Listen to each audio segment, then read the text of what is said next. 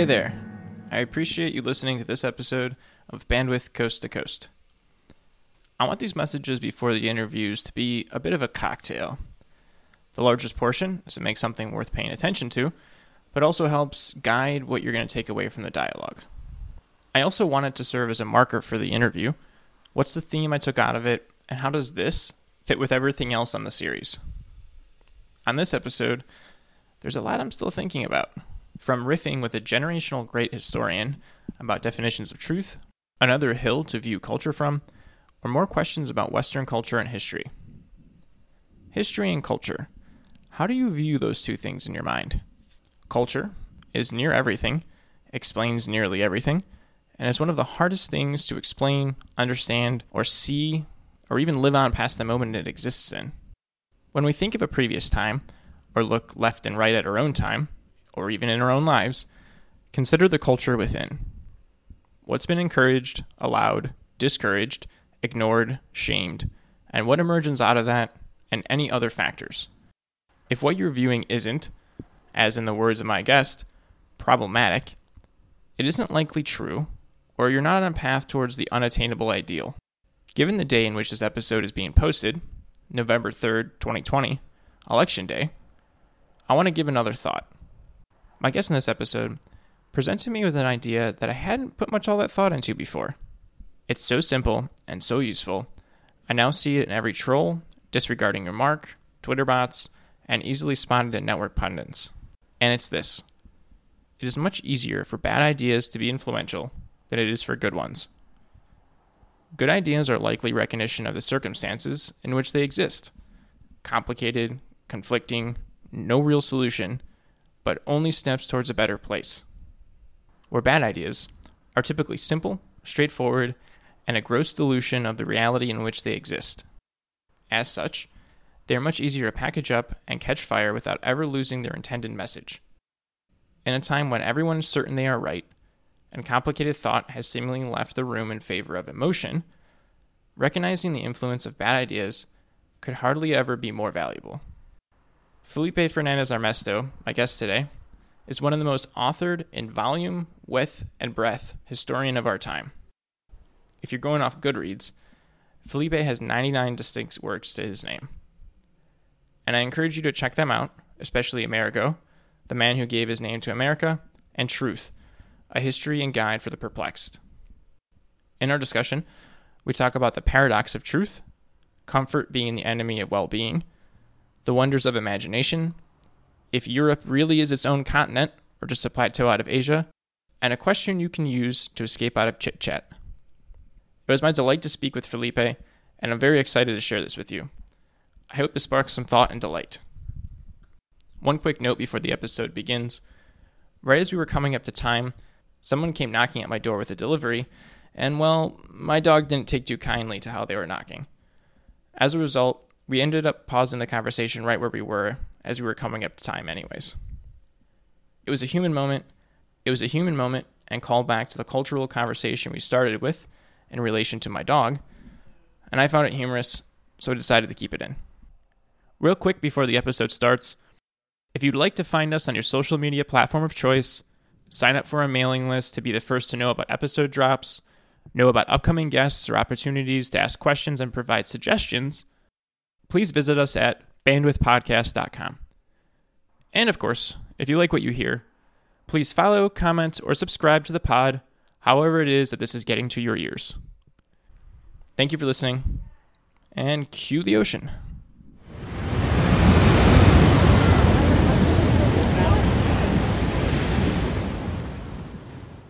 Well, thank you again very much for taking the time. If you wouldn't mind, just so that I had it, just to quickly introduce yourself. I'm called Felipe Fernandez Armesto, and I try to teach at Notre Dame. Awesome. So I've been interviewing a lot of people for this podcast, and something I'm going to try to do is kind of a primer to each of the individuals I talk with, as I'm going to ask the same question. And the question I want to ask you is, what do you do that makes you happy?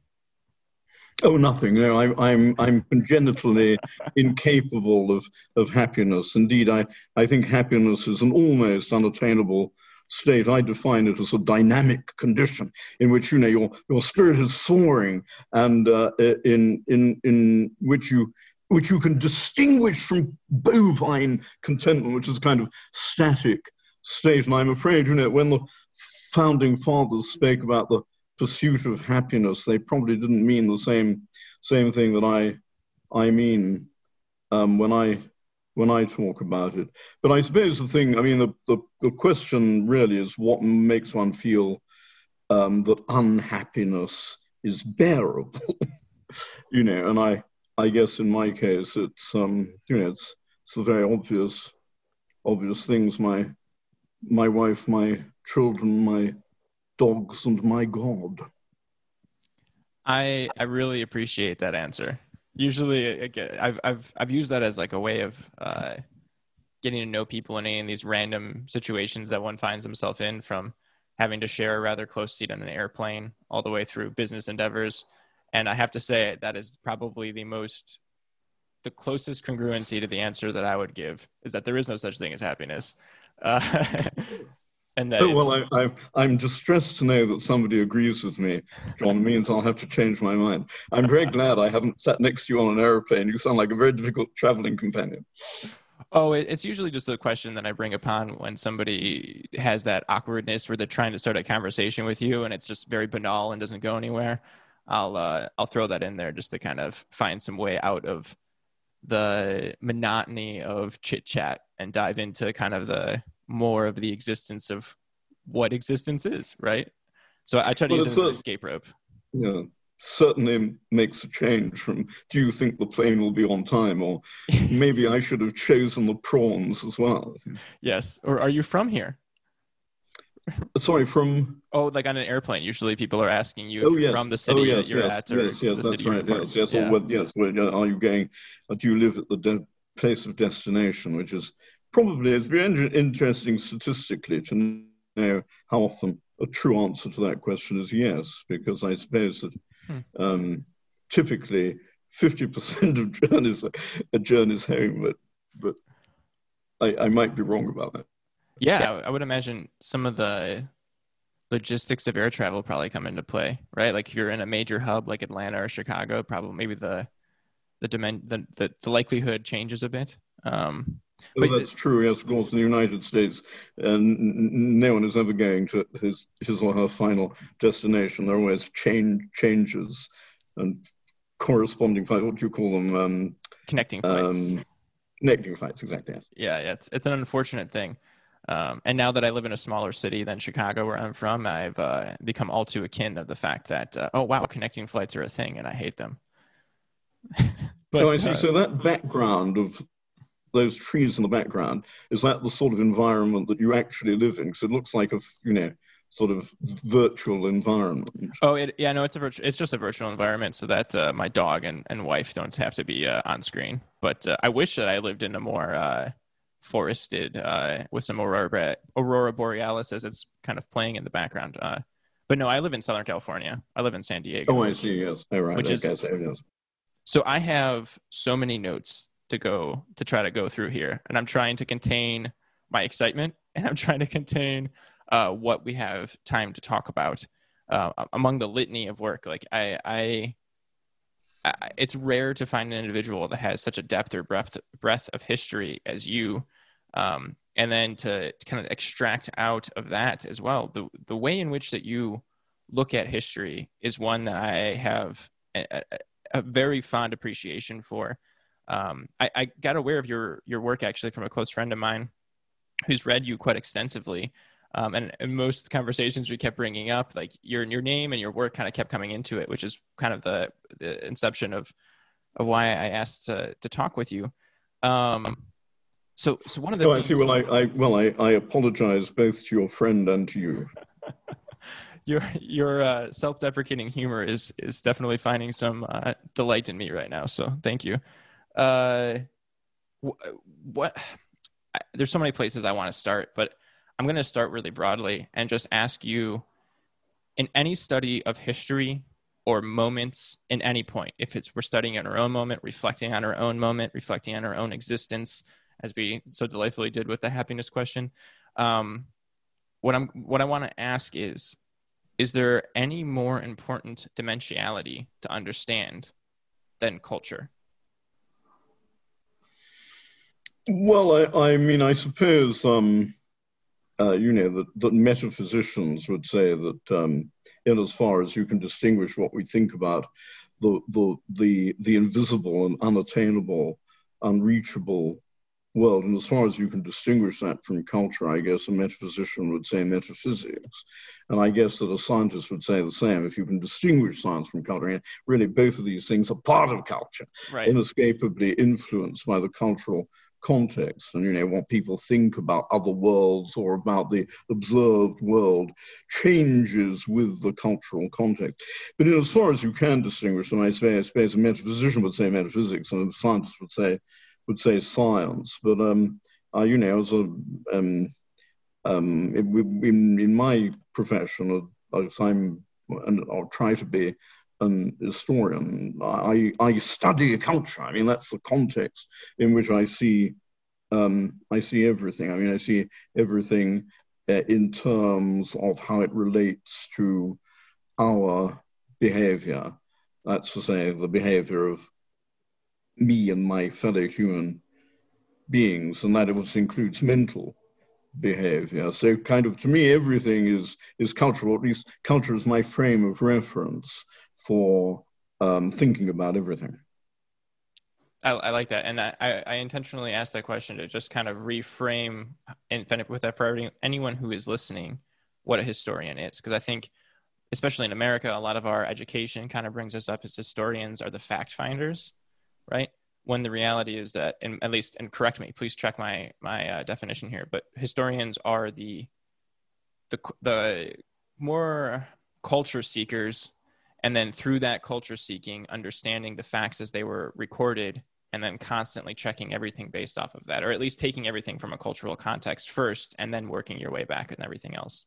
Yes, I mean, to me, history is a problematic discipline. I mean, I don't see it as being about objective facts. Indeed, I'm not terribly interested in those, except in as much as they can throw light on what was going on in the minds of people who misrepresented them. But, I'm interested in what's going on in the minds of the people who've left us historical sources. So for me, there really aren't any historical facts except facts about the sources. So I mean, I don't say the Battle of Hastings was in 1066. I say, some people who were there at the time observed this phenomenon. And that's what's interesting to me. People notice some things and not others. They record some things and not others. And I'm interested in why they record the things they record. And when I say record, I mean, obviously, I mean that in the very broadest sense. I also mean, why have people left us certain material artifacts, certain archaeological bric-a-brac, certain detritus, certain scars on the landscape, as well as why have they left us certain written documents. Though obviously my principal object of study like that of all historians is the written documents, because the way history is developed, the history of history as a discipline, it has been very much that it's developed within the humanistic tradition, and it's always been focused on text. But like other historians, I've tended to interpret what we mean by text ever more broadly. I love that context. And as another way of packaging it, I would almost say that when reading history, one has to be aware of the dangers of narrative, right? So like for myself, I'm extremely into the Roman Empire and ancient histories and macroly, as well as the colonial kind of Columbus more Renaissance which I would love to get into with you in a little bit. But one of the things that I learned from reading a lot of the criticisms of Gibbon's Rise and Fall of the Roman Empire is how much it's a narrative-driven text. And coming from somebody who was in the American education system, not having narrative as a way of forming history but as a way of forming history in this kind of continuum of constantly ever learning, ever understanding, ever reframing, ever trying to juxtapose, not juxtaposing what happened then with what your lens is now, but trying to understand, like what you said, what were people at the Battle of Hastings experiencing, as opposed to saying what was the Battle of Hastings' importance versus in the broader context of things as some kind of link in a chain, when really it's a type of continuum of ever spinning things that may jut off into dead ends or may in some way affect the course of events following. Well, of course, you're right. Gibbon does tell a story, and for him, that's a kind of technique or a method. But I don't see him as someone who's primarily interested in constructing narrative. I think, on the contrary, that he really was someone who was very interested in problems. Indeed, he rather despised historians whom he called Pyrrhonists, who are really only interested in the objective facts and who tended to overvalue, therefore, sort of material evidence. And Gibbon was obviously, he was a humanist, he was a textual historian.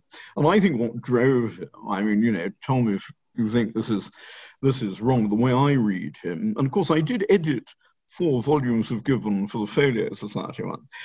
So the way I may have asked that or meant dropped that intentionally. Yes, it's just that I'm very intellectually indisciplined, and there's always nothing that I haven't sort of worked on.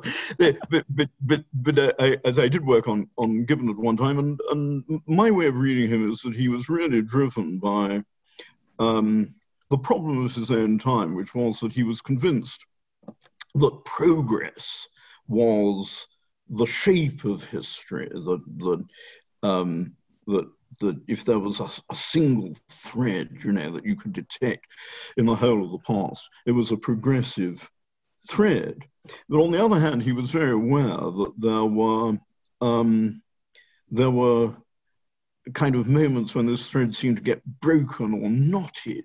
After all, he was writing the Decline and the Fall of the Roman Empire during the American Revolution, so he was very aware of the what at the time looked like an existential threat to the British Empire, and other 18th century philosophers and historians had addressed the problem of the decline of the Roman Empire in a similar spirit. In a way, Gibbon was following Montesquieu's lead in asking, well, does this phenomenon of the decline and fall of the Roman Empire really represent a reversal of progress, a reversal of what we think of as the normal direction of history? So that was really what he was trying to do. He was trying to explain to himself what looked like a very anomalous case in the history of progress. And I don't think he came up with a very, very convincing solution, but nonetheless, he wrote the most brilliant book on the subject really ever written, because the historians have now come up with a lot of data that weren't available to Gibbon, and say, I think when they've improved on what Gibbon wrote. But I bet you, I'm going to make a bet with you, and this is a safe bet because neither of us will be alive to judge whether I've won it or not. Can I bet you that no current historian of the Roman Empire will still be read in 200 years or 250 years the way Gibbon is still read today? Oh, I definitely agree with you on there.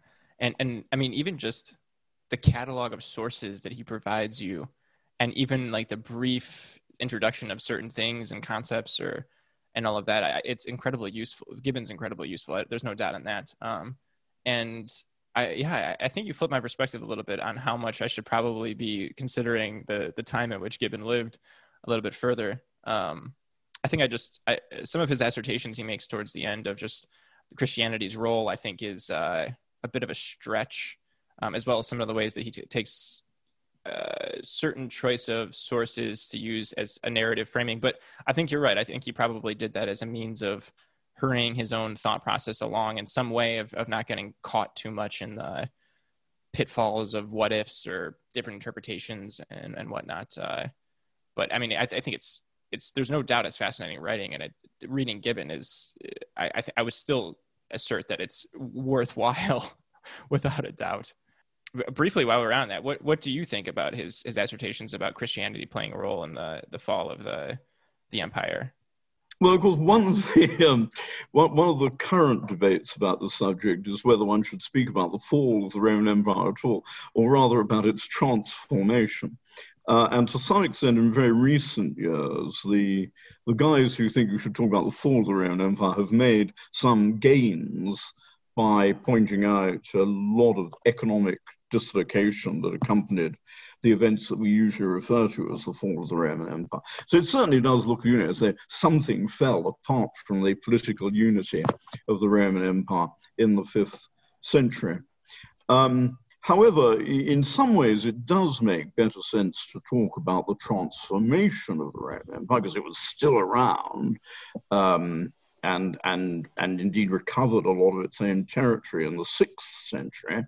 And it had what a famous historian, Francis Yates, called a phantasmagorical existence. People, couldn't bring themselves to believe that this empire that everybody had lived with for hundreds of years was over, and so they kind of maintained the sort of fiction that somehow or other it still existed around, sort of encompassing all the individual states that succeeded it in the western part of the empire. So in a way, it does, there's a sense in which it definitely makes better sense to speak of the transformation. And Christianity obviously played a big part in the transformation of the empire. I mean, I don't think it's right to speak of Christianity with barbarism causing the fall of the Roman Empire in the way that Gibbon rather did.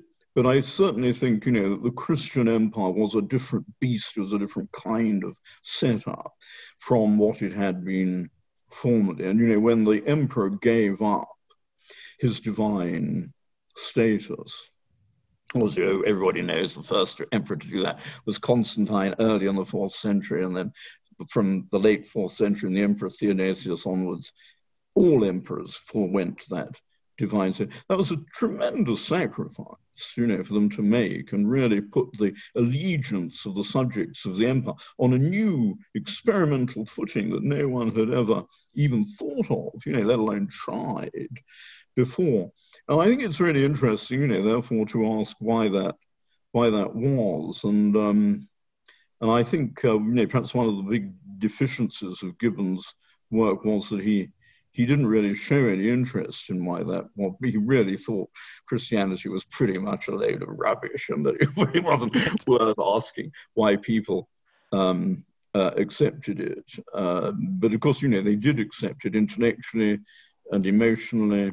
And why emperors, should have backed this religion, which emphasized peace, which usually, if you're running an empire, you're thinking all the time about war rather than peace. And B, celibacy, which would reduce your fighting force. It's very odd, that they went for Christianity in those circumstances. And I think in a way that is still an unresolved problem. So I guess my answer to your question is I don't quite agree with the way Gibbon formulated this, but I think he was right to headline Christianity as a transformative influence on the Roman world in the 4th and 5th centuries. Yeah, I think that's an excellent point. I also, there was a time that I was in a hot tub at a gym a long time ago, and someone was talking about the Roman Empire, and I just wanted to relax, but he made a comment. He made a comment about Alexander Hamilton and corporations, and I just couldn't let it slide. And I was like, that's completely false. That wasn't at all the case at the time. And it started this thing where he was asking me if I was a historian, and I was like, no, I'm not a historian, but I do know a fair amount about Alexander Hamilton and Thomas Jefferson and the Roman Empire. And then he posits this question to me about, do I think that Christianity caused the fall of the Roman Empire? And my answer was twofold. And it was, one, I think we're only talking about the Western Roman Empire because the Eastern Roman Empire went on for, several hundreds of years past the traditional fall of the West that we consider. Then the other one was, I don't think so, because I think it's incredible that it didn't fall sooner. I mean, the crisis of the 3rd century and just the overall madness that happened of infighting for, an entire almost 100 of years when, multiple emperors existing at once and complete overthrow and, militia groups, Yes. Well, of trading course, in. that was the answer of St. Augustine and Erasius when people challenged them at the time in the early 5th century and said, "I'd say, how come as soon as we had a Christian empire, it started to fall apart?" They pointed out, that it had quite a lot of problems before Christianity came along. So I mean, I don't know. It's not perhaps an entirely satisfactory riposte, but it definitely suggests that I think as usual, it suggests that the complexity of the way culture changes is never easily reducible to a set of causes. Indeed, I mean, I think I'm right in saying I never use the word cause when I'm trying to relate events to each other. When I was young, which was obviously a very, very long time ago, it was fashionable to see history as a sort of chain of causes and effects, as if it were like a sort of, a whole link of sausages, which are all kind of connected to one another. And I just never thought that was very plausible or indeed, a useful way of looking at it. It's really much more like a pile of sausages, some of which are tied together and others of which are just kind of sticking out of the pile in a rather untidy fashion. So I've always tried to avoid talking about causes. I don't think the relationship between events is ever adequately expressed by that word. Like, the connections always embrace all kinds of contradictions. And I'm interested, I suppose, really in trying to understand complexity, not in simplifying it. I love that. So there's like two branches I want to take with that. But before I do, I want to ask you one question about Constantine and posit a thought or a question. How much do you think the role of Christianity becoming transformative in the Roman Empire vis-a-vis Constantine was because of the force of personality of himself and the political advantages of taking on Christianity in both of the absolution of sins that definitely Constantine was involved with, especially with the assassinations of his own family members and whatnot, or just the political advantageousness of getting a new power base, through accepting Christianity and really leaning into it. Yeah, I'm very dubious about the second point, because I think that the power base you acquire when you become a Christian isn't really of great interest to most people who are contending to control huge empires, because it's a religion of slaves and women, and most of the elite in Constantine's day. I mean, the Christianity had begun to penetrate the elite, but it was still pretty much a religion of the poor and the marginal. So it's not that I don't think getting the support. And in any case, Christians were pretty much at the mercy of everybody else anyway. They weren't an independent force. They didn't have any armies. Stalin has said how many divisions had the Pope. In the early 4th century, Christians independently didn't really have any military clout. It's possible there were some legions that were composed largely of Christians, like the famous Christian Legion of St. Maurice, whose feast day I think was just yesterday. But typically, I don't think that was the case. So I don't see it as part of a sort of power game. I think the other inference that you mentioned is much more attractive as a way of understanding what might have been in Constantine's mind, because we still have in the United States today all these politicians who tell you they're born again Christians, and of course, my inclination is immediately to disbelieve these stories of this kind, but in a curious way, they're reminiscent of Constantine, who claimed to have this sort of vision at the Battle of Milvian Bridge, and conversion stories typically are like that. And they tend to include the narrative, if I can go back to that word, that you just sort of alluded to, that I used to be bad, but now, I'm born again, I've had a conversion experience, so now I'm good. So you can forget all the bad stuff and you can confide in, from now on, I'm going to be really good. And I think that's a very common feature of, I know, political leaders claiming to embrace religion in order to draw a dividing line between their evil past and the prospectively glowing good future that they want to project. I've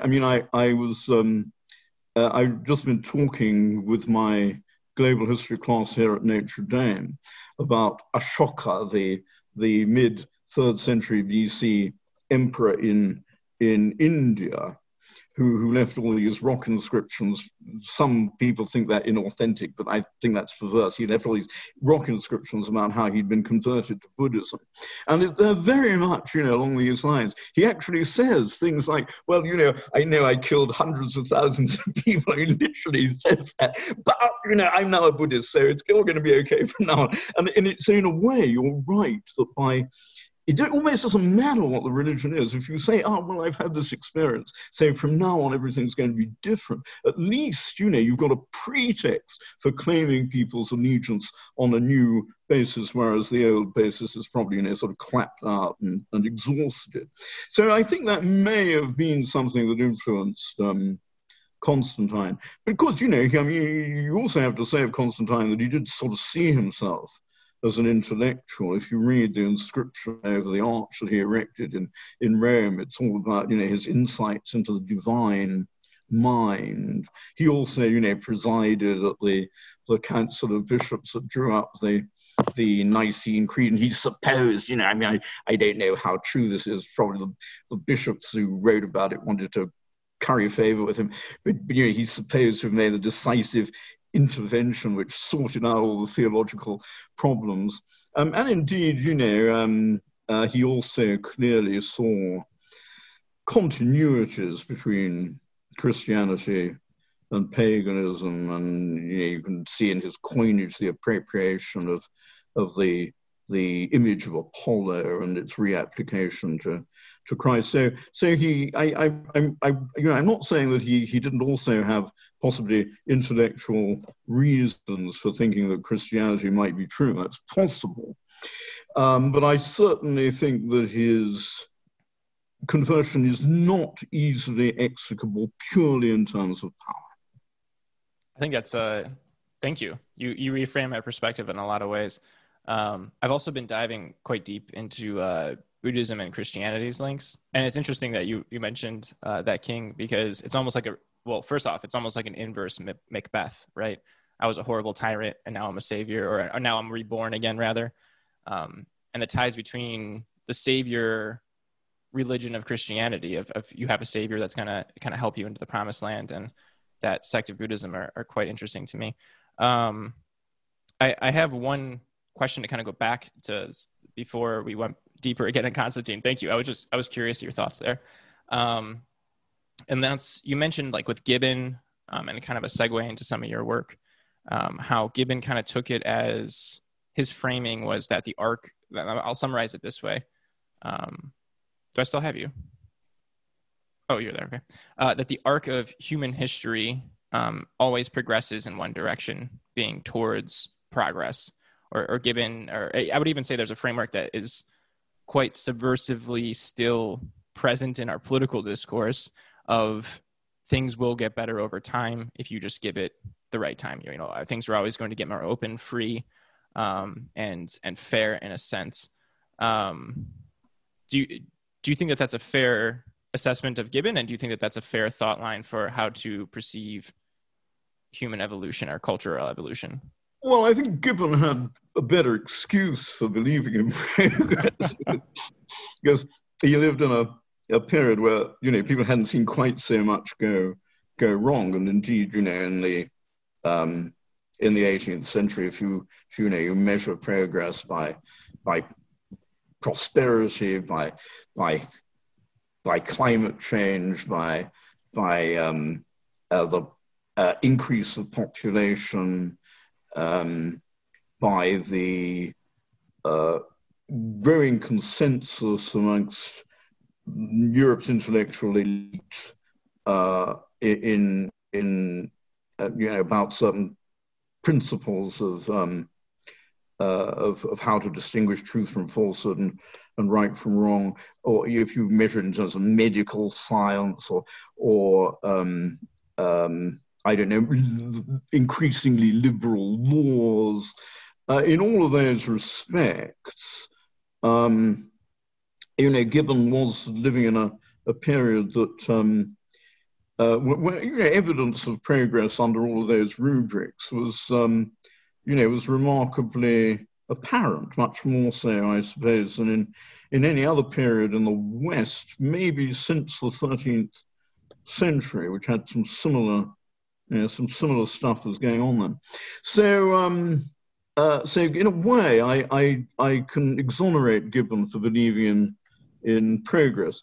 Obviously, by the time he wrote The Decline and Fall of the Roman Empire, that confidence, that optimism that things were getting better and could eventually, sort of attain perfection if progress can do, that confidence had been dented by the Lisbon earthquake, by the origins of Romanticism, in Gibbon's case, by the American Revolution.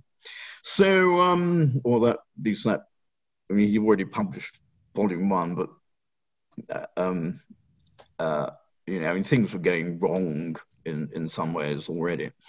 I don't think there's any excuse for continuing to believe in progress now, because since then we've seen so much that undermines any reasonable hypothesis about the sustained inevitability of progress. And we've seen the most horrible reversals of progress in the 20th century, especially in the Second World War and its aftermath. We've seen that all the things that we confide in to indemnify us against disaster, which are basically technological improvements, they all bring, disastrous consequences with them. And indeed, most technological progress has been really, let's be honest about it, most of it has been devoted to stuff like war, which don't conduce to the progress of humankind. On the contrary, contrary to what Nazis and Spencerists believe, war actually winnows the best in our populations and especially in our youth. And if we want to progress, the best way to do it is to avoid war.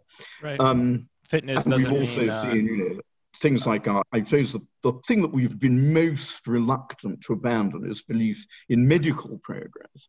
But if you look at the world of COVID-19, we're still relying basically on quarantine to indemnify us against COVID, and that was what people were using at the time of the Black Death.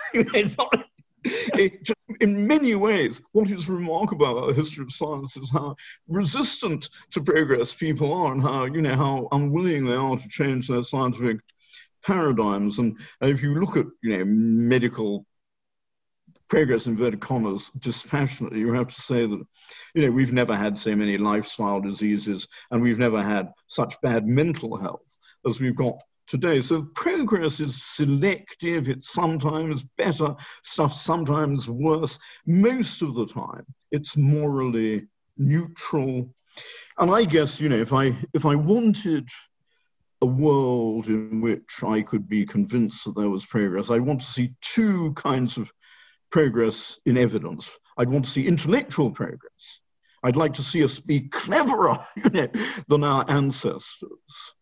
But there's nothing makes me think that. It seems to me, because I have written a book about the sort of history of ideas, and in this I argue that most of the best ideas in the world were thought of thousands, in some cases scores of thousands of years ago.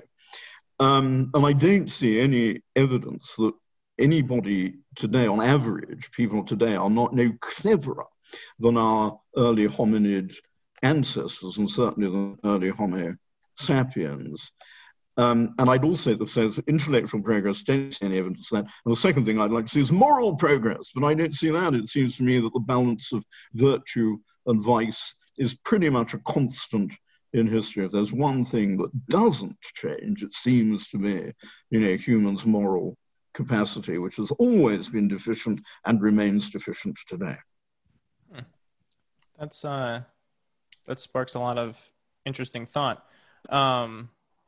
So I wanted to actually touch upon that. So maybe I can just segue right into that. What would be an example of an idea that's one of the best ideas that a sapien has come up with, but that happens to be quite ancient? Well, you could speak of things like the idea of infinity and eternity.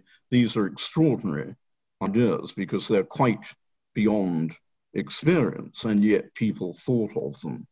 Certainly thousands, perhaps scores of thousands of years. I mean, I like the idea of God.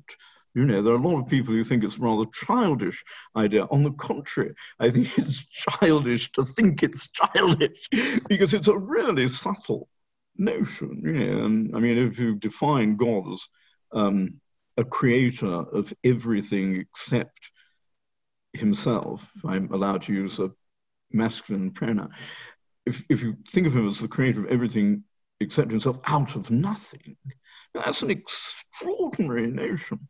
And it brings me, I suppose, to what I think is the most fantastic idea of all, which, again, has a very extensive antiquity behind. In fact, it's such an early idea that we just don't know how long ago it first arose. And that's the idea of nothing.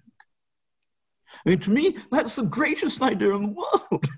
because not only is it contrary to experience, I mean, we cannot experience nothing, and yet we can think of it. But the paradox is, as soon as we think of it, it becomes something. So it's a self-subversive idea, and that people got their heads around this notion many thousands of years ago seems to me to be a great tribute to their imaginations, to their inventiveness. I mean, a lot of my friends, especially in the hard sciences, still can't understand the idea of nothing. And when they talk about creation, they say, "Oh, well, there was energy, or there were these filaments of energy." Right. But that's nothing. If you really think of nothing, there's nothing there. It's empty. It's a totally, sort of empty world, and it's very hard to get one's mind around that. Very hard to find language that describes it. But once you've done it, all these other sort of notions open up, including, of course, that of God, at least God as the Judeo-Christian and Islamic traditions understands him. So I think, if you held a pistol to my head and said, you can take one idea with you beyond the grave, that you're condemned, forget everything else, I'd take the idea of nothing. That's beautiful. I like that. I like that both as a framework and as an idea to take beyond, because if beyond is nothing, perhaps you'll actually be able to experience it in a way that is both incomprehensible and perhaps indispensable. So I wanted to ask you this question, and that's, do you think that imagination, which is the ability or the required feature to be able to conceptualize nothing, do you think that imagination perhaps is the most human of all of our characteristics? Is that really what defines Homo sapiens? Because I thought with some of the points you brought up in your book about humanity and how like tools is not that exceptional. I mean, just the other day I was walking down the street and I saw a crow using a stick to get worms out of the ground. So I mean, like clearly tools is not something that is unique to us, nor is our ability to organize or communicate. Like I've studied wolves quite extensively and how they communicate with each other in packs, or even have matriarchal and patriarchal societies that actually do some type of consensus voting. I mean, the amount of the depths of or even culture and tradition, like these things are not unique to us. So I would posit the thought, do you think that imagination may be perhaps the most human of all faculties? Well, in a way, the answer is yes, but before I get to it, and obviously it requires a certain amount of nuancing, um, I think it's important just to bear in mind that when we commend crows and wolves for their smartness, and crows and wolves are very, very smart creatures by our standards, what we really mean is that they do things that we admire, like, in the case of corvids, they use tools and they have, I don't know, methods of communication which are strangely like speech. And to some extent, that's true of wolves also. They've got these protocols that you mentioned for social communication, which we admire because we rely very heavily on our method of communicating socially, which is language. For almost everything that we do, certainly everything we do collaboratively. But these are, these are human standards where, and it's kind of a mistake, I think, to judge other creatures in relation to our own values and our own propensities. We should really be judging them according to their own priorities. And, I always point out that my dog, a lot of people think my dog is dumb because he doesn't do what I tell him. But from his perspective, he's being really clever because he's getting away with his own priorities and his own values, and he knows that he doesn't forfeit my love thereby. On the contrary, he thinks I'm really stupid because I don't share his values. I don't go around sort of sniffing lampposts and stuff. So really, every species probably, as far as we know, makes the same mistake of judging others in relation to its own scale of priorities. Nonetheless, I do think it's if we want to be humble, if we want to see our own deficiencies, we should compare ourselves with the capacities of our fellow creatures. And obviously, I spend quite a lot of my time doing that. I've written a book about that as well. But to me, there's I don't know of any faculty, any quality that is uniquely and exclusively human. But I do think that there are some faculties and qualities that we have to a degree that is so much greater than that of other species as almost to constitute a difference of quality. And I think I'd put imagination at the top of my list, because obviously other creatures have this. I define imagination as the power of seeing what isn't there. And any animal that hunts or is hunted has to have at least part of imagination, which is the quality of anticipation. It has to be able to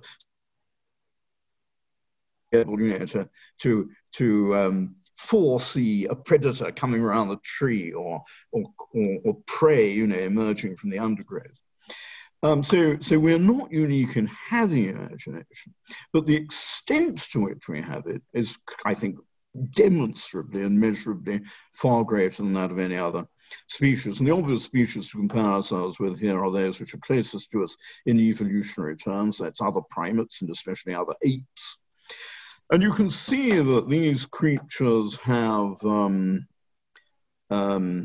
imaginative capacities, but they don't, as far as we can tell, imagine these defiantly imaginative notions like eternity, affinity, nothing. Their art, if one can speak of it at all, it's very impressive that they have stuff that we think might be art, but it's very limited by comparison with the stuff that human imaginations generate. And so I was going to ask why that is. What's special about humans in this respect? And I think it's that amongst our fellow primates and apes, we and our hominid ancestors have a very long history of hunting, which has honed our anticipatory faculties. We may not be the only hunting ape species. Chimpanzees and bonobos do a bit of hunting, at least many of their communities do. But as far as we can tell, it contributes very little to their economy. I mean, typically they get about 3% of their protein from hunting, whereas human communities typically get, depending on their economies, they typically get between 40 and 60% of their protein from animal sources.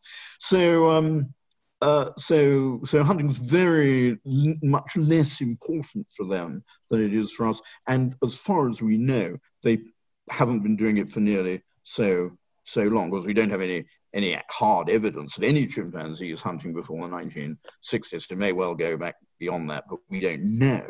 Whereas in the case of our own ancestors, it probably goes back, a couple of million years. I mean,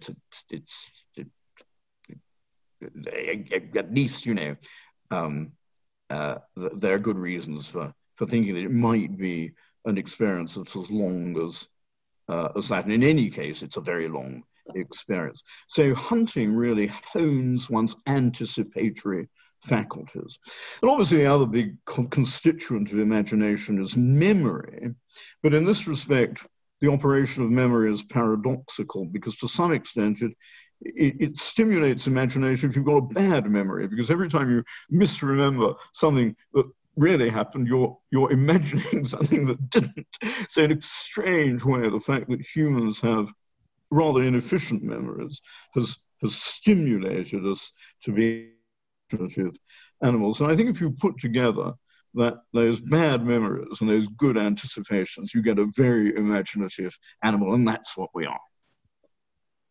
That's a very tight hypothesis. I like that. The relationship between hunting and imagination is not one that I've pondered quite before. I think that's really interesting. Kind of segueing that into some of the more ideas from your book that we're kind of skirting around.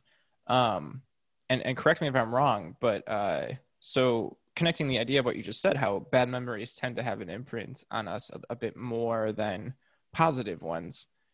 Do you think that has something at all to relate to the fact that bad ideas tend to have a better, how did you put it,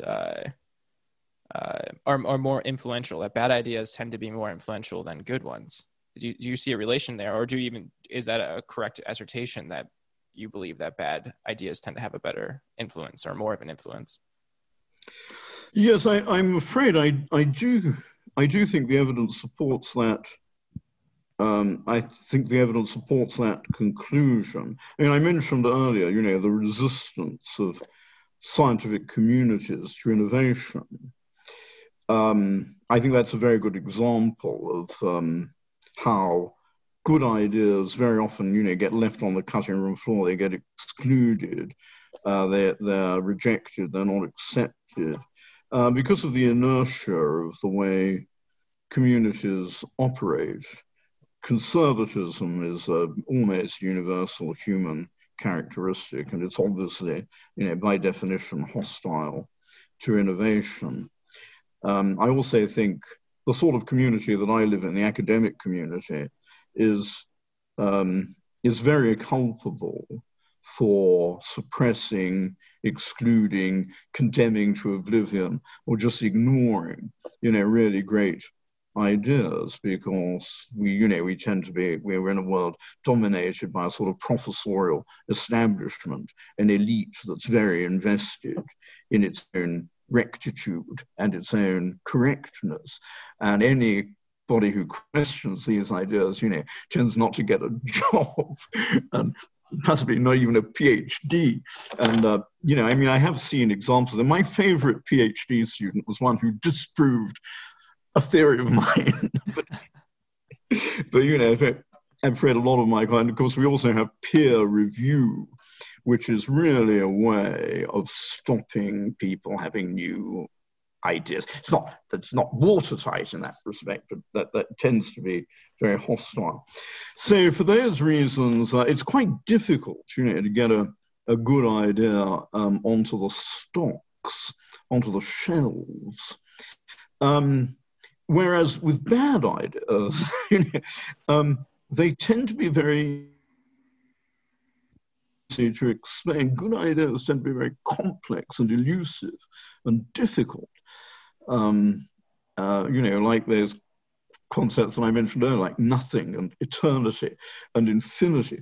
People ask you, well, what is it? What is nothing? You can't. It's very difficult to explain that. So I imagine when the idea of nothing first cropped up, people said, nah, there's nothing in it. Nothing will come of nothing. Indeed, in very early texts about it, you can see this resistance. You can see in early Brahminical texts, in the Upanishads, you can see people really wrestling with this notion of nothing and very often condemning it as meaningless, literally meaningless. So, whereas if you've got an easy idea, you can sell that. People respond positively to what they understand, and what is false is easier to accept than what is true, because what is false tends to be simple and what is true tends to be complex. And that's why we live in the era of fake news, and why it's easy for noisy little men with simplistic solutions to our political problems to get a lot of votes. That's I like that. It's something I think a lot about, that I think that us as sapiens inherited from our fellow ape ancestors, is a love of comfort. I think we like to be in comfort, and often, I think to your point, good ideas or new ideas or fresh ideas tend to challenge our sense of comfort and force us to grow. Well, how right you are, John. I mean, comfort is one of the greatest enemies of well-being, because yes, people confuse it with well-being, whereas really it just, if you're seeking comfort, it condemns you to being a slob. And one of the most extraordinary things to me is about the COVID crisis is, as you may notice, I'm still wearing a collar and tie, and I've become obsessive, about maintaining standards during the COVID crisis, because I think if people abandon standards in favor of slobbery, they're just going to they're going to vegetate in the dirt like what traditionally would consider to be the lowest forms of life. Yeah, I couldn't agree with you more. As you can see, I'm wearing a polo. I don't like ties, but I have still been getting dressed every day to a standard. No, well, you're not the right generation, But I'm very old, so I maintain the standards of my generation, or I try to. You hide your age very well.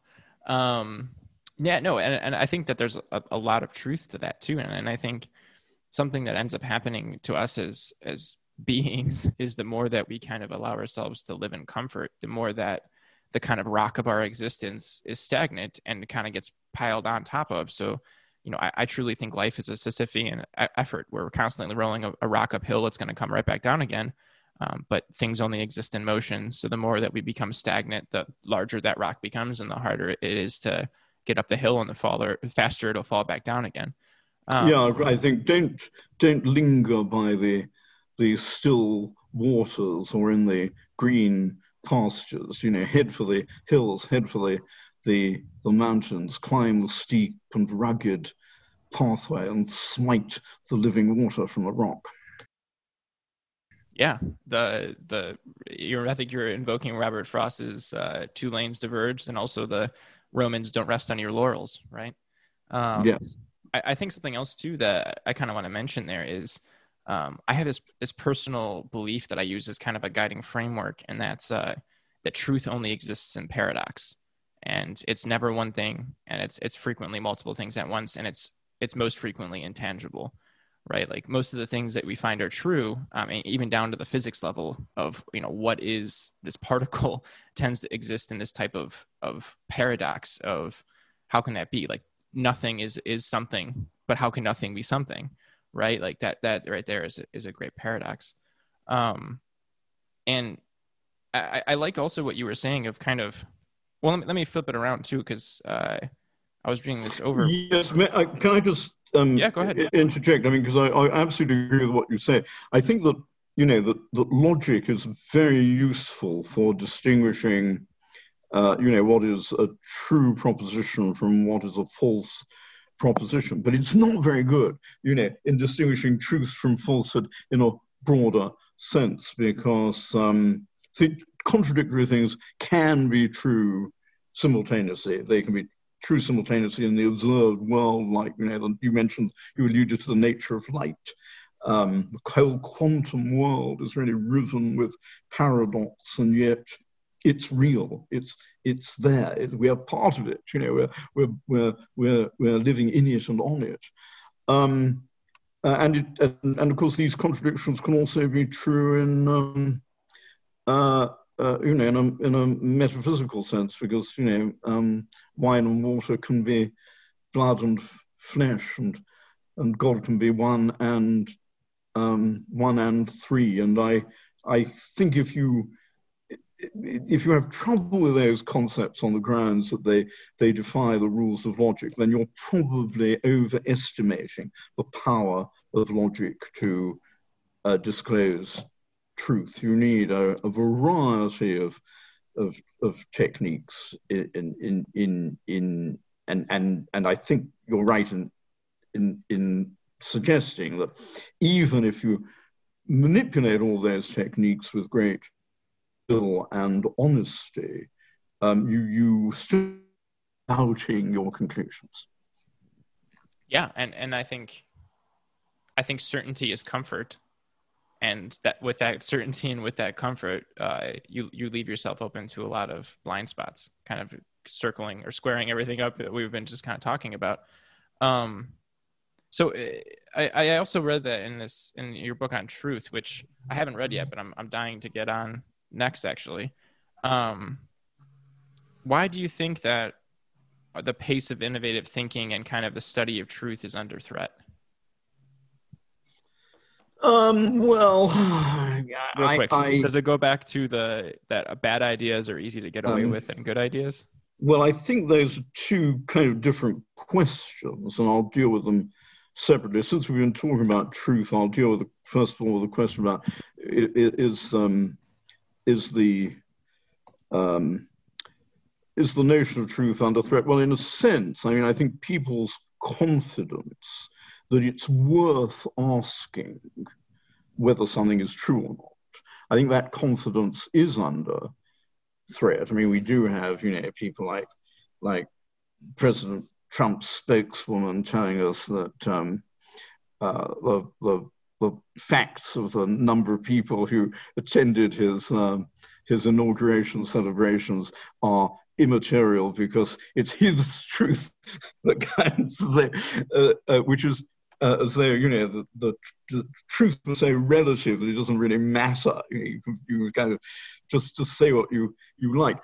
I think there is a danger from that kind of thinking, and I always appeal to what that very wise man, friend of mine, much lamented Roger Scruton, said about this. He says, if a man tells you there is no such thing as truth, don't believe him. So I think that is the great riposte. I think we should acknowledge that the truth is very elusive, and we're our means of identifying it are such that we should be humble when we think we've found it, and be willing to admit that we could be wrong. But we mustn't abandon confidence in the existence of reality, and in our ability, if not to express it exactly, with a perfect match between the language we use and the reality it represents. We've got to believe that it's worth trying to get as close as possible. Otherwise,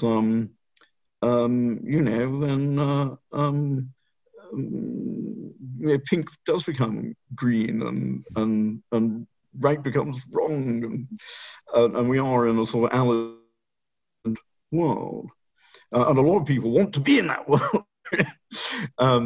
and that's, of course, entirely up to them, but I don't recommend it as a destination for society as a whole. I think in order to be confident in our ways of responding to reality, we've got to be persevering in trying to identify what that reality is and expressing it as faithfully as we possibly can. But so anyway, for those reasons, I do think there is a kind of threat to that traditional quest. As for your other question about why I think the pace of innovation is variable. I just think that's sort of historically demonstrable. There have been times when the pace of innovation has quickened and times when it's slowed.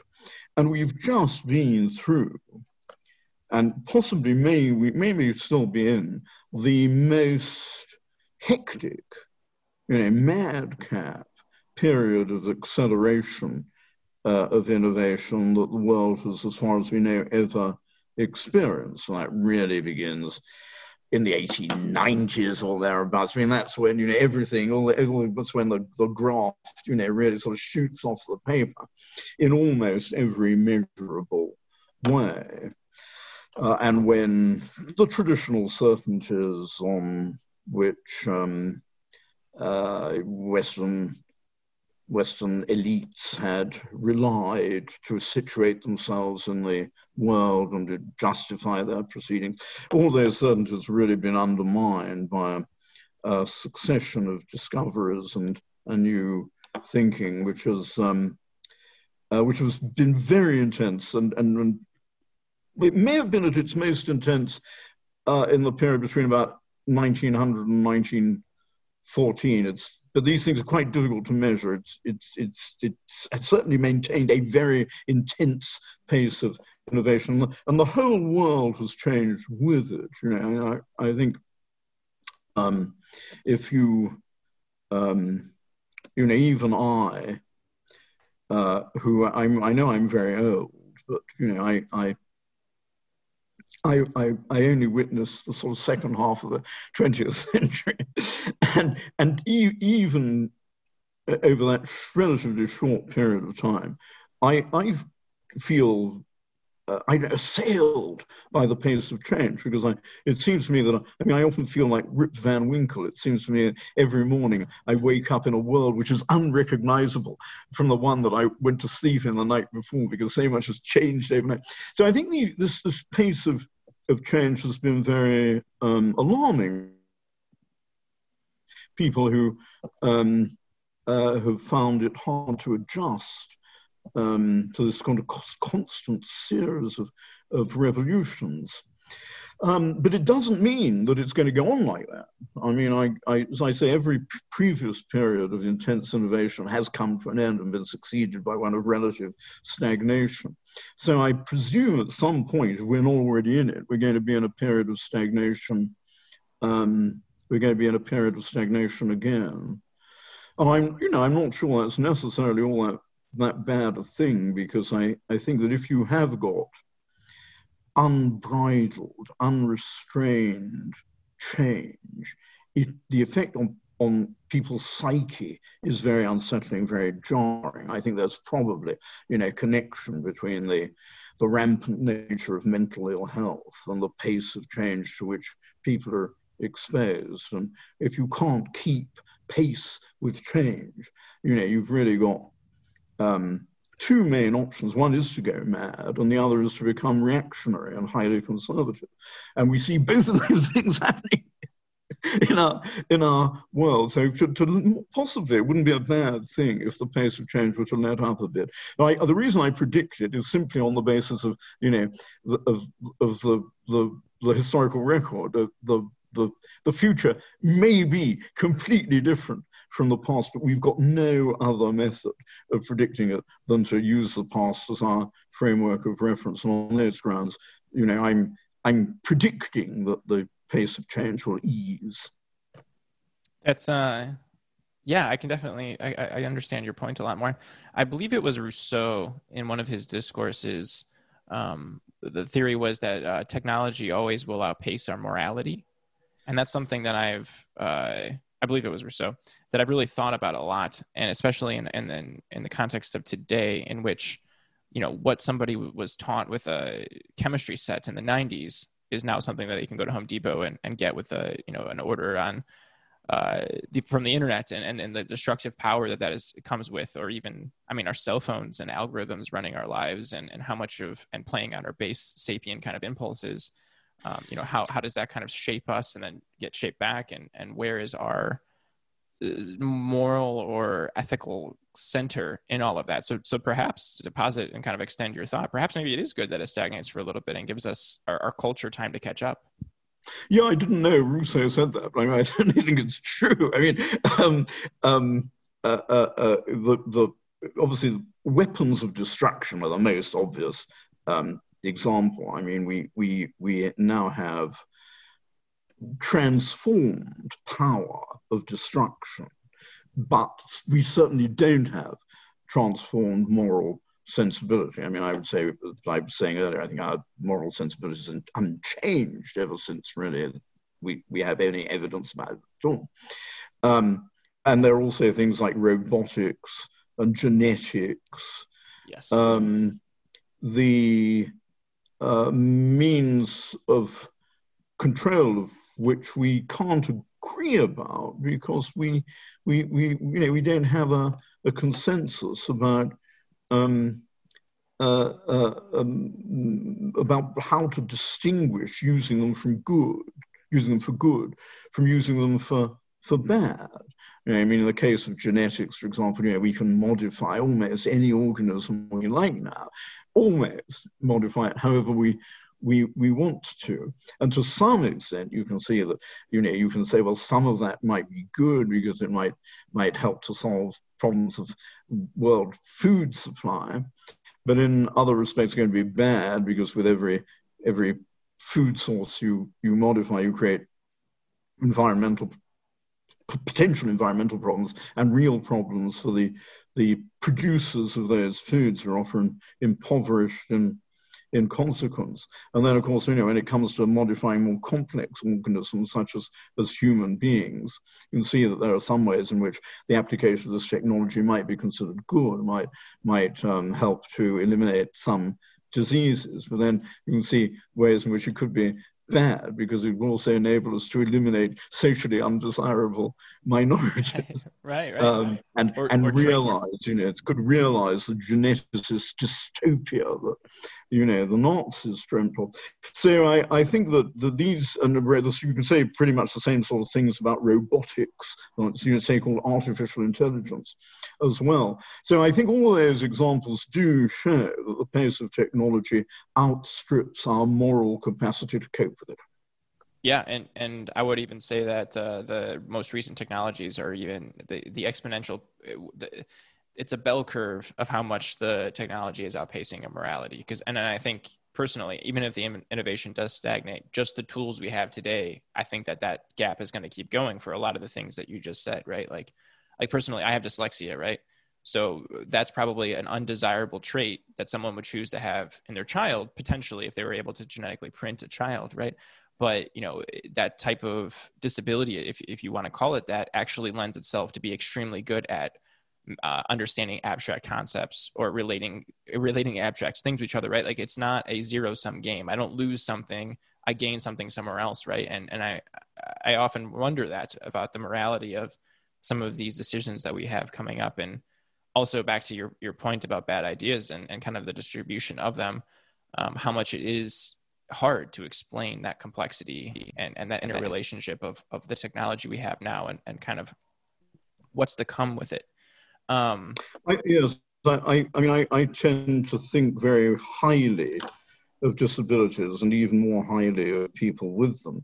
Dyslexia seems to me to be, a really great disability to have in your life, but I think mild dyslexia, and I've observed plenty of examples of this in my years as a teacher, is actually good for people who suffer from it because it means that they take so much more care over what they read and write than their fellow students who think it comes from easy and say they don't bother. And in a strange way, some of the best students I've had have been people who suffered from mild dyslexia because of that, and given encouragement and the right level of help, which doesn't humiliate them, but which is actually positive and shows that one values their work. They have at least as much potential, very often more than their non-dyslexic classmates. That's interesting. I appreciate that sentiment. I've noticed that. So in another life, I studied linguistics and creative writing, and I noticed that my intensity in which I look at grammar or sentence structures or etymology of words and things like that tend to have been a lot more intensive than some of my classmates.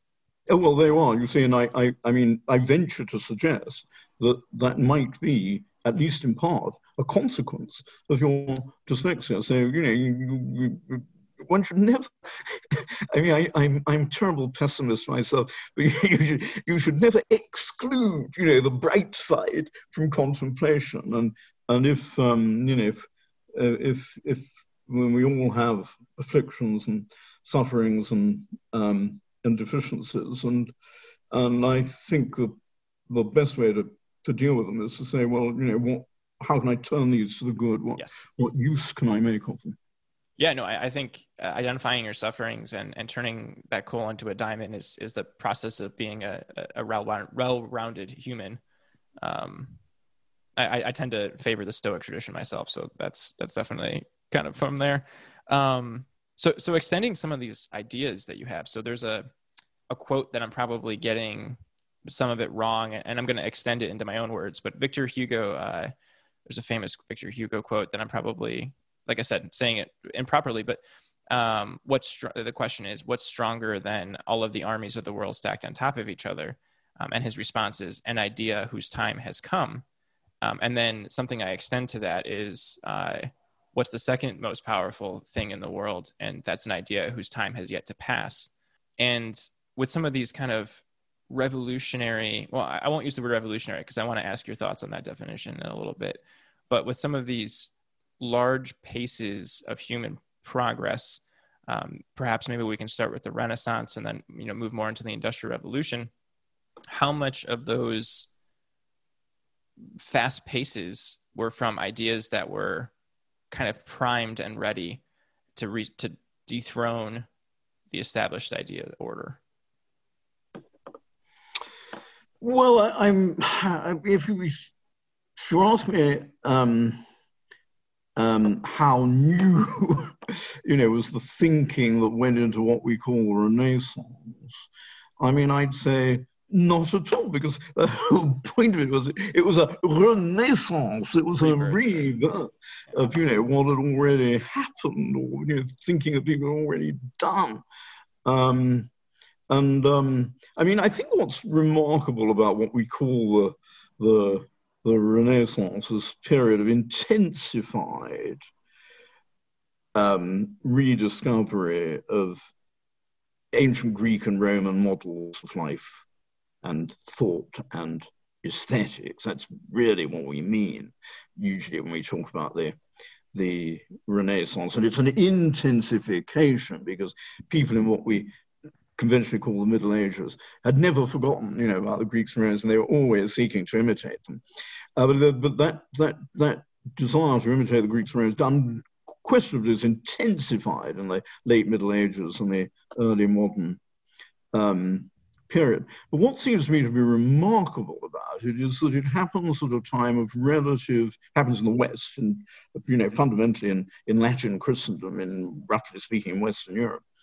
It happens in the West at a time when that part of the world is relatively isolated. Usually, in order to have great intellectual movements, that change paradigms and make people think differently, and these usually depend on intercultural relationships.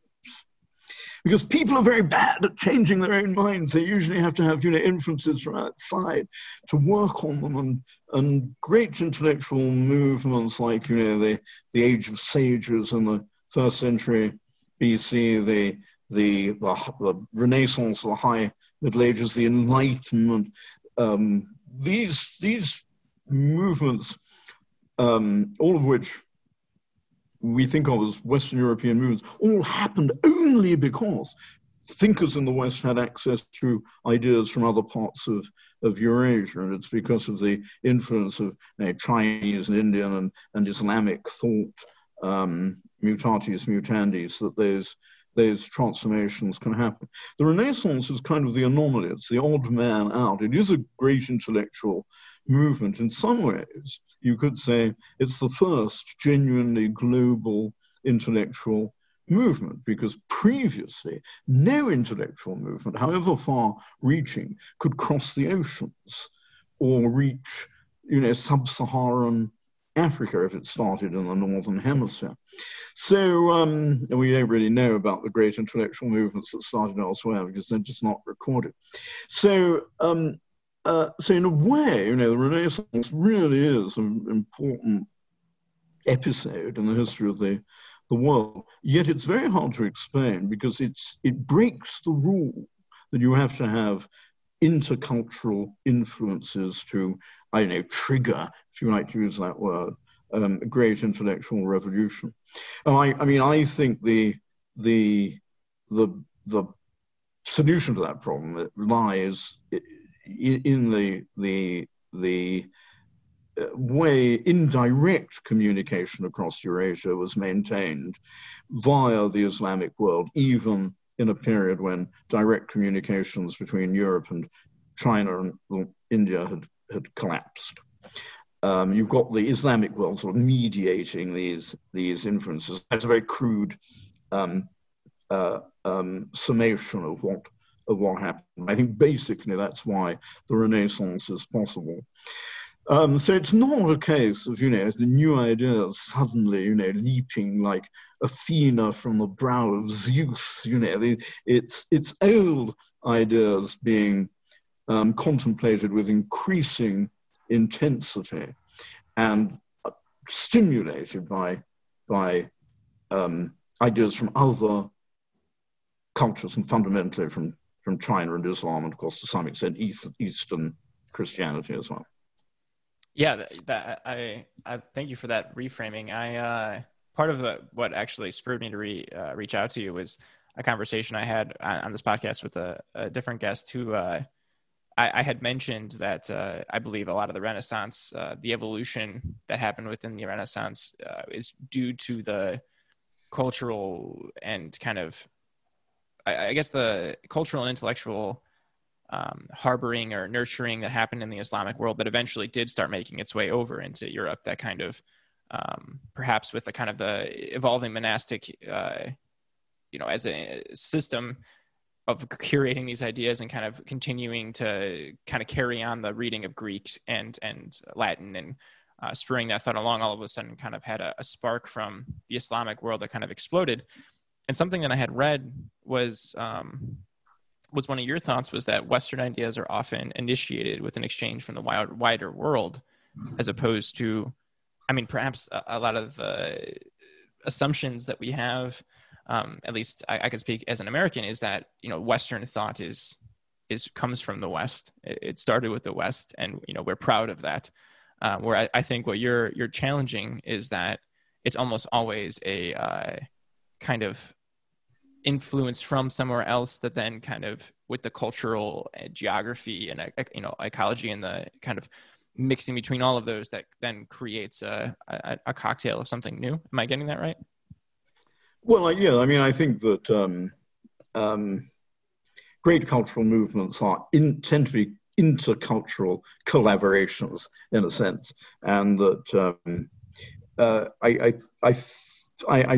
I'm not trying to say something politically correct here, because God knows, I haven't got a politically correct bone in my body, but and it's certainly true that the parts of what we call the West, parts of Western Europe and the United States have been disproportionately influential in spreading innovative and very often, illuminating notions to other parts of the world, especially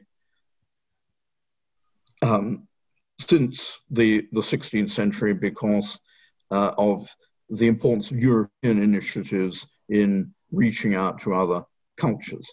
First of all, by way of exploration, and then by way of imperialism.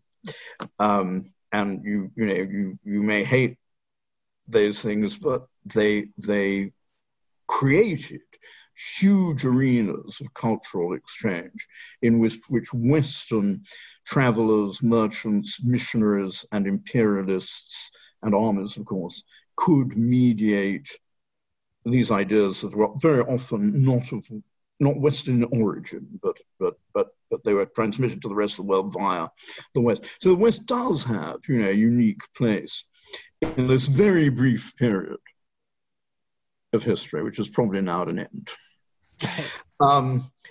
But we mustn't misrepresent this as constituting evidence that the rest of the world needed the West to sort of save it.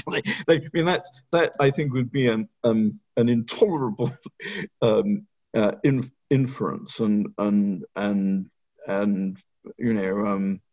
morally vicious because it's so immodest and so arrogant. I think if you're going to understand the history of the world, you've got to see the world as your unit of study and not privilege any part of it to the exclusion or occlusion of others. Okay, I have a question to kind of riff with that. When I was preparing for this, this is also just something that I personally ponder quite a bit. I like something that you said. I'll probably get the direct quote wrong, but essentially was that Europe is not. It shouldn't be treated as its own continent itself. It's just a plateau out of Asia. And a question that I have from that, kind of relating to the transformation of ideas that Europe had, right? Like Europe. I'm just going to use this for the sake of my point. Europe has been really great at taking European culture, and then I'm incredibly overgeneralizing just for the sake of my point, is really great at taking ideas from elsewhere and transforming them to suit their own purpose in some way. And my question to you, how much do you think the ecology and geography of Europe, that being very, intensive as far as the, rivers and mountains and valleys and just the overall propensity of changes of geography and kind of the cultural friction that created between groups, almost created its own kind of competition that the fitness was necessary more so than other spots of land.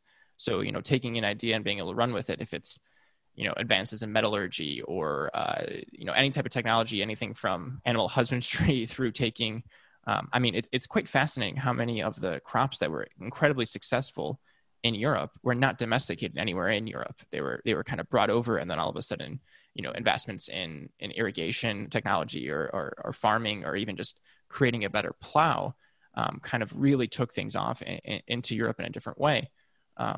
So I guess kind of my question is, how much, if at all, do you think that kind of cultural friction based off of geography shaped Europeans to kind of really run with whatever they got from anywhere else, almost like it is a fitness thing, right? That's kind of what the basis of my question is. Well, I think it's very difficult to answer, to respond to the part of your question which is about friction. Because in a way, this sort of language where you take a term like friction or other terms that are related to, conflictive encounters, the always seems to me to be that there's a danger of sort of, I know, a kind of social Darwinian or Spencerist notion that conflict is somehow good, you know. And I mean, I wouldn't rule out entirely. I mean, conflict can produce I don't want to make that assertion at all. No, I'm sure you don't. I'm sure you don't. But since you use the word friction, I just want to contextualize it a bit and make it clear that that I don't think, with the exception of these slightly marginal cases where conflict can be good, like, you know, it can be an agent of cultural exchange, like, you know, Alexander's armies being mediators between Europe and India, and Napoleon's armies spreading the French Revolution. So that, I mean, that can happen. Also, of course, conflict can produce individual acts of great nobility and sacrifice and heroism and stuff like that. So I'm not saying that conflict is never has anything positive about it, but on the whole, I think the sort of old notion, which really, I guess, goes back to Darwin and Spencer, the notion of the struggle for survival is, you know, what drives progressive change. I think on the whole, I don't believe in that. And I think the reverse. I think that, you know, if we are ever going to make progress, we've got to do it by collaboration and in peace. Nonetheless, you know, the question that you raise about the influence of geography on the history of Europe is obviously of fundamental importance. And I would say that, you know, again, putting it very crudely, because I suppose we don't have time for all the nuances, there are really two main ways of approaching this question. One is to look, as my other great friend whom I often disagree with, Jared Diamond, you know, has pointed out that the configurations of Eurasia, or possibly at times of Eurasia and North Africa considered together, are very conducive to innovation and development. And I think he would say that, you know, they're conducive to qualitatively good things like civilization and stuff like that. And it is true that Europe, because, as you know, you rightly say, Europe isn't really a continent; it's a promontory of Asia, and Europe's exposure to influences from the East, I don't know, definitely, it's definitely an advantage if what you want is a culture that's rich in innovation. I mean, you know, I say if you want that, because a lot of cultures don't want that. A lot of cultures just want to remain the same forever.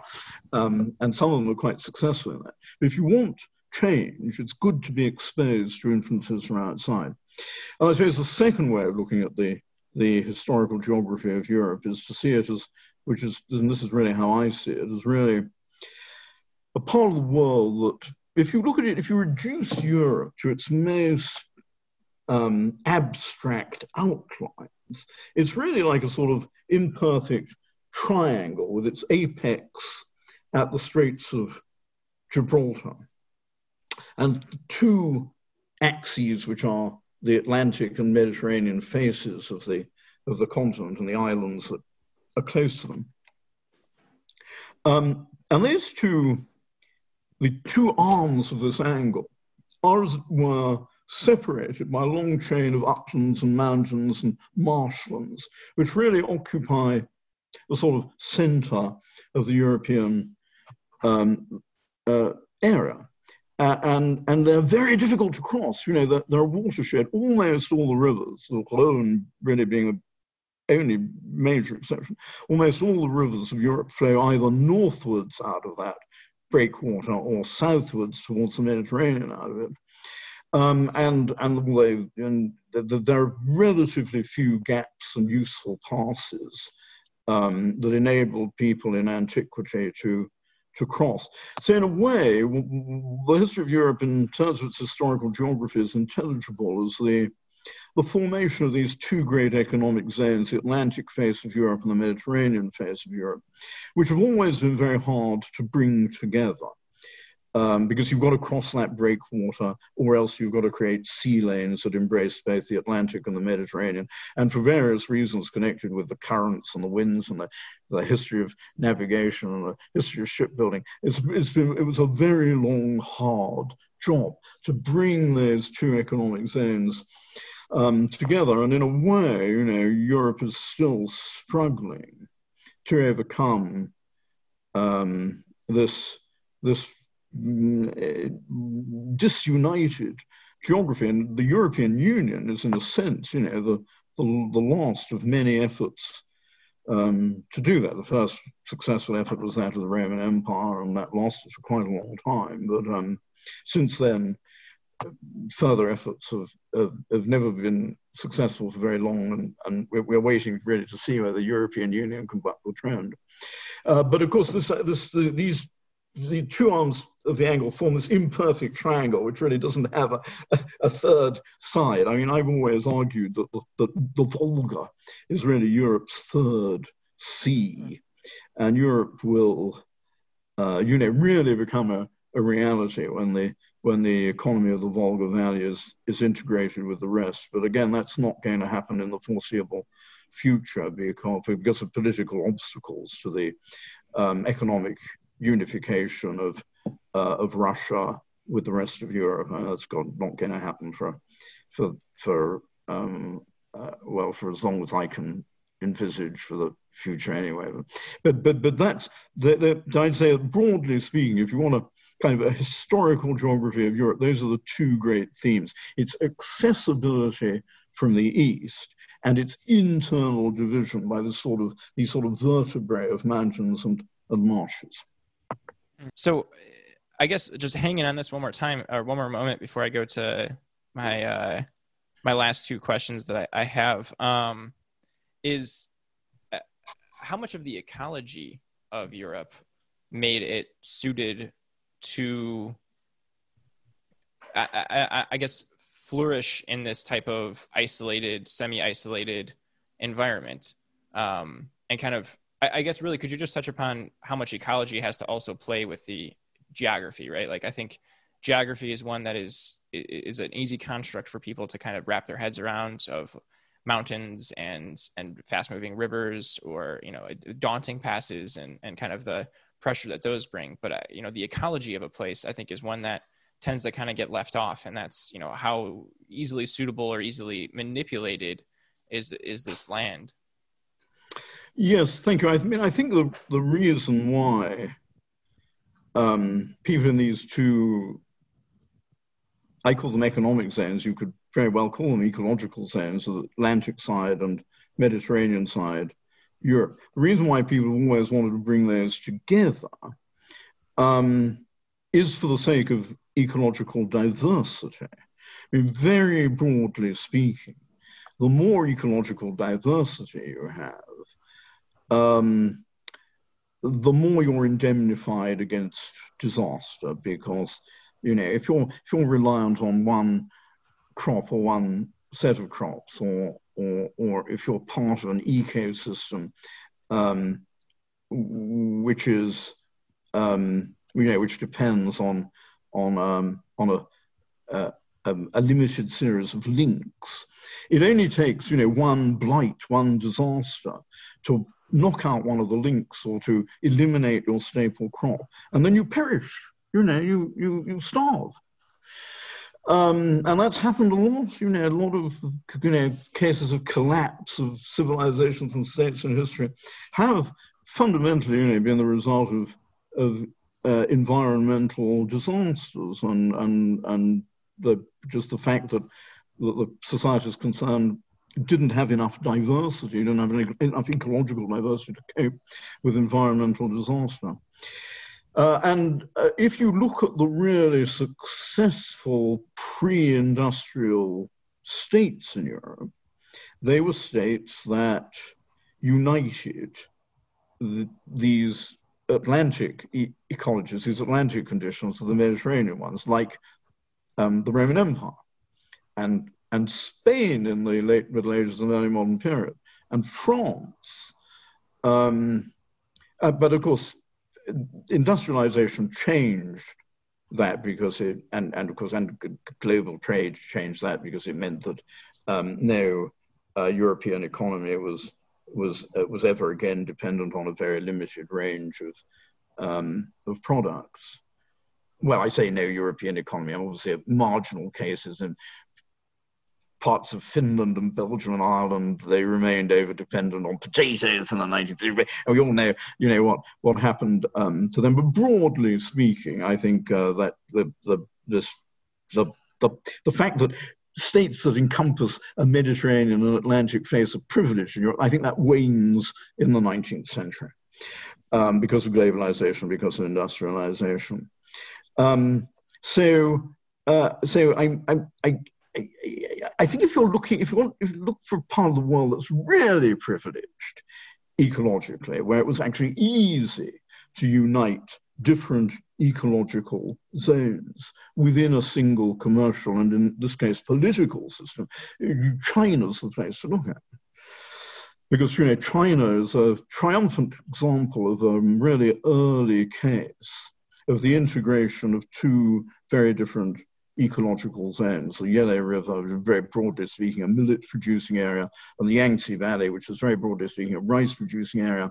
And the integration of these two really goes back to the second millennium BC. So, that's an amazing achievement. I mean, I think other states at the time, in some cases, achieved a measure of ecological diversity. A contemporary state of which that would be true with early China would be Egypt, which combined the Nile Valley and the Delta, which are very different ecosystems. But really in China, the critical advantage that the Chinese had was that they encompassed these two zones. So if the rice crop failed, they had millet, and if the millet crop failed, they had rice. That's being very crude, but broadly speaking, that's the tremendous advantage China had, and helps to account for why China was such a robust and enduring state and such a productive and influential culture from a very early date for a very long and continuous period. That's fascinating. I never had heard that ecological diversity kind of connection there. That's something I'm definitely going to mull over for some time. That's really interesting. And I also was reading that how much you've mentioned climate change as kind of a historical driver of some of this. And sorry, we have somebody at the door. What kind of dog is that? Oh, we have she's a mutt. I'll turn the background off. Oh, I see. Well, no doubt she's. I'll send you a picture. She's a melange of cultural influences. Yes, she's quite pretty, and she knows it too. I'll send you a photo on our follow up. Thank you. Thank you. As you know, I'm a big dog lover. Yeah, you should send me a picture of your dog as well. I'm incredibly into dogs, and if I ever get the grace to talk with you again, I would love to pick your brain on my idea of how much our culture and morality was influenced by that of dogs and wolves, because I'm pretty confident that that's the case. Yes, well, I'd certainly be very interested in that. Yeah, I would love that. And you know what? Let's just I want to be conscious of your time. So is there anything else that you would like to say? And then I'll stop the recording, and then we can just kind of wrap from there. No, in spite of the fact that I've droned on and on, I obviously didn't particularly want to say anything. I was just responding to your questions. Awesome. Well, thank you very much. I'm going to pause the recording.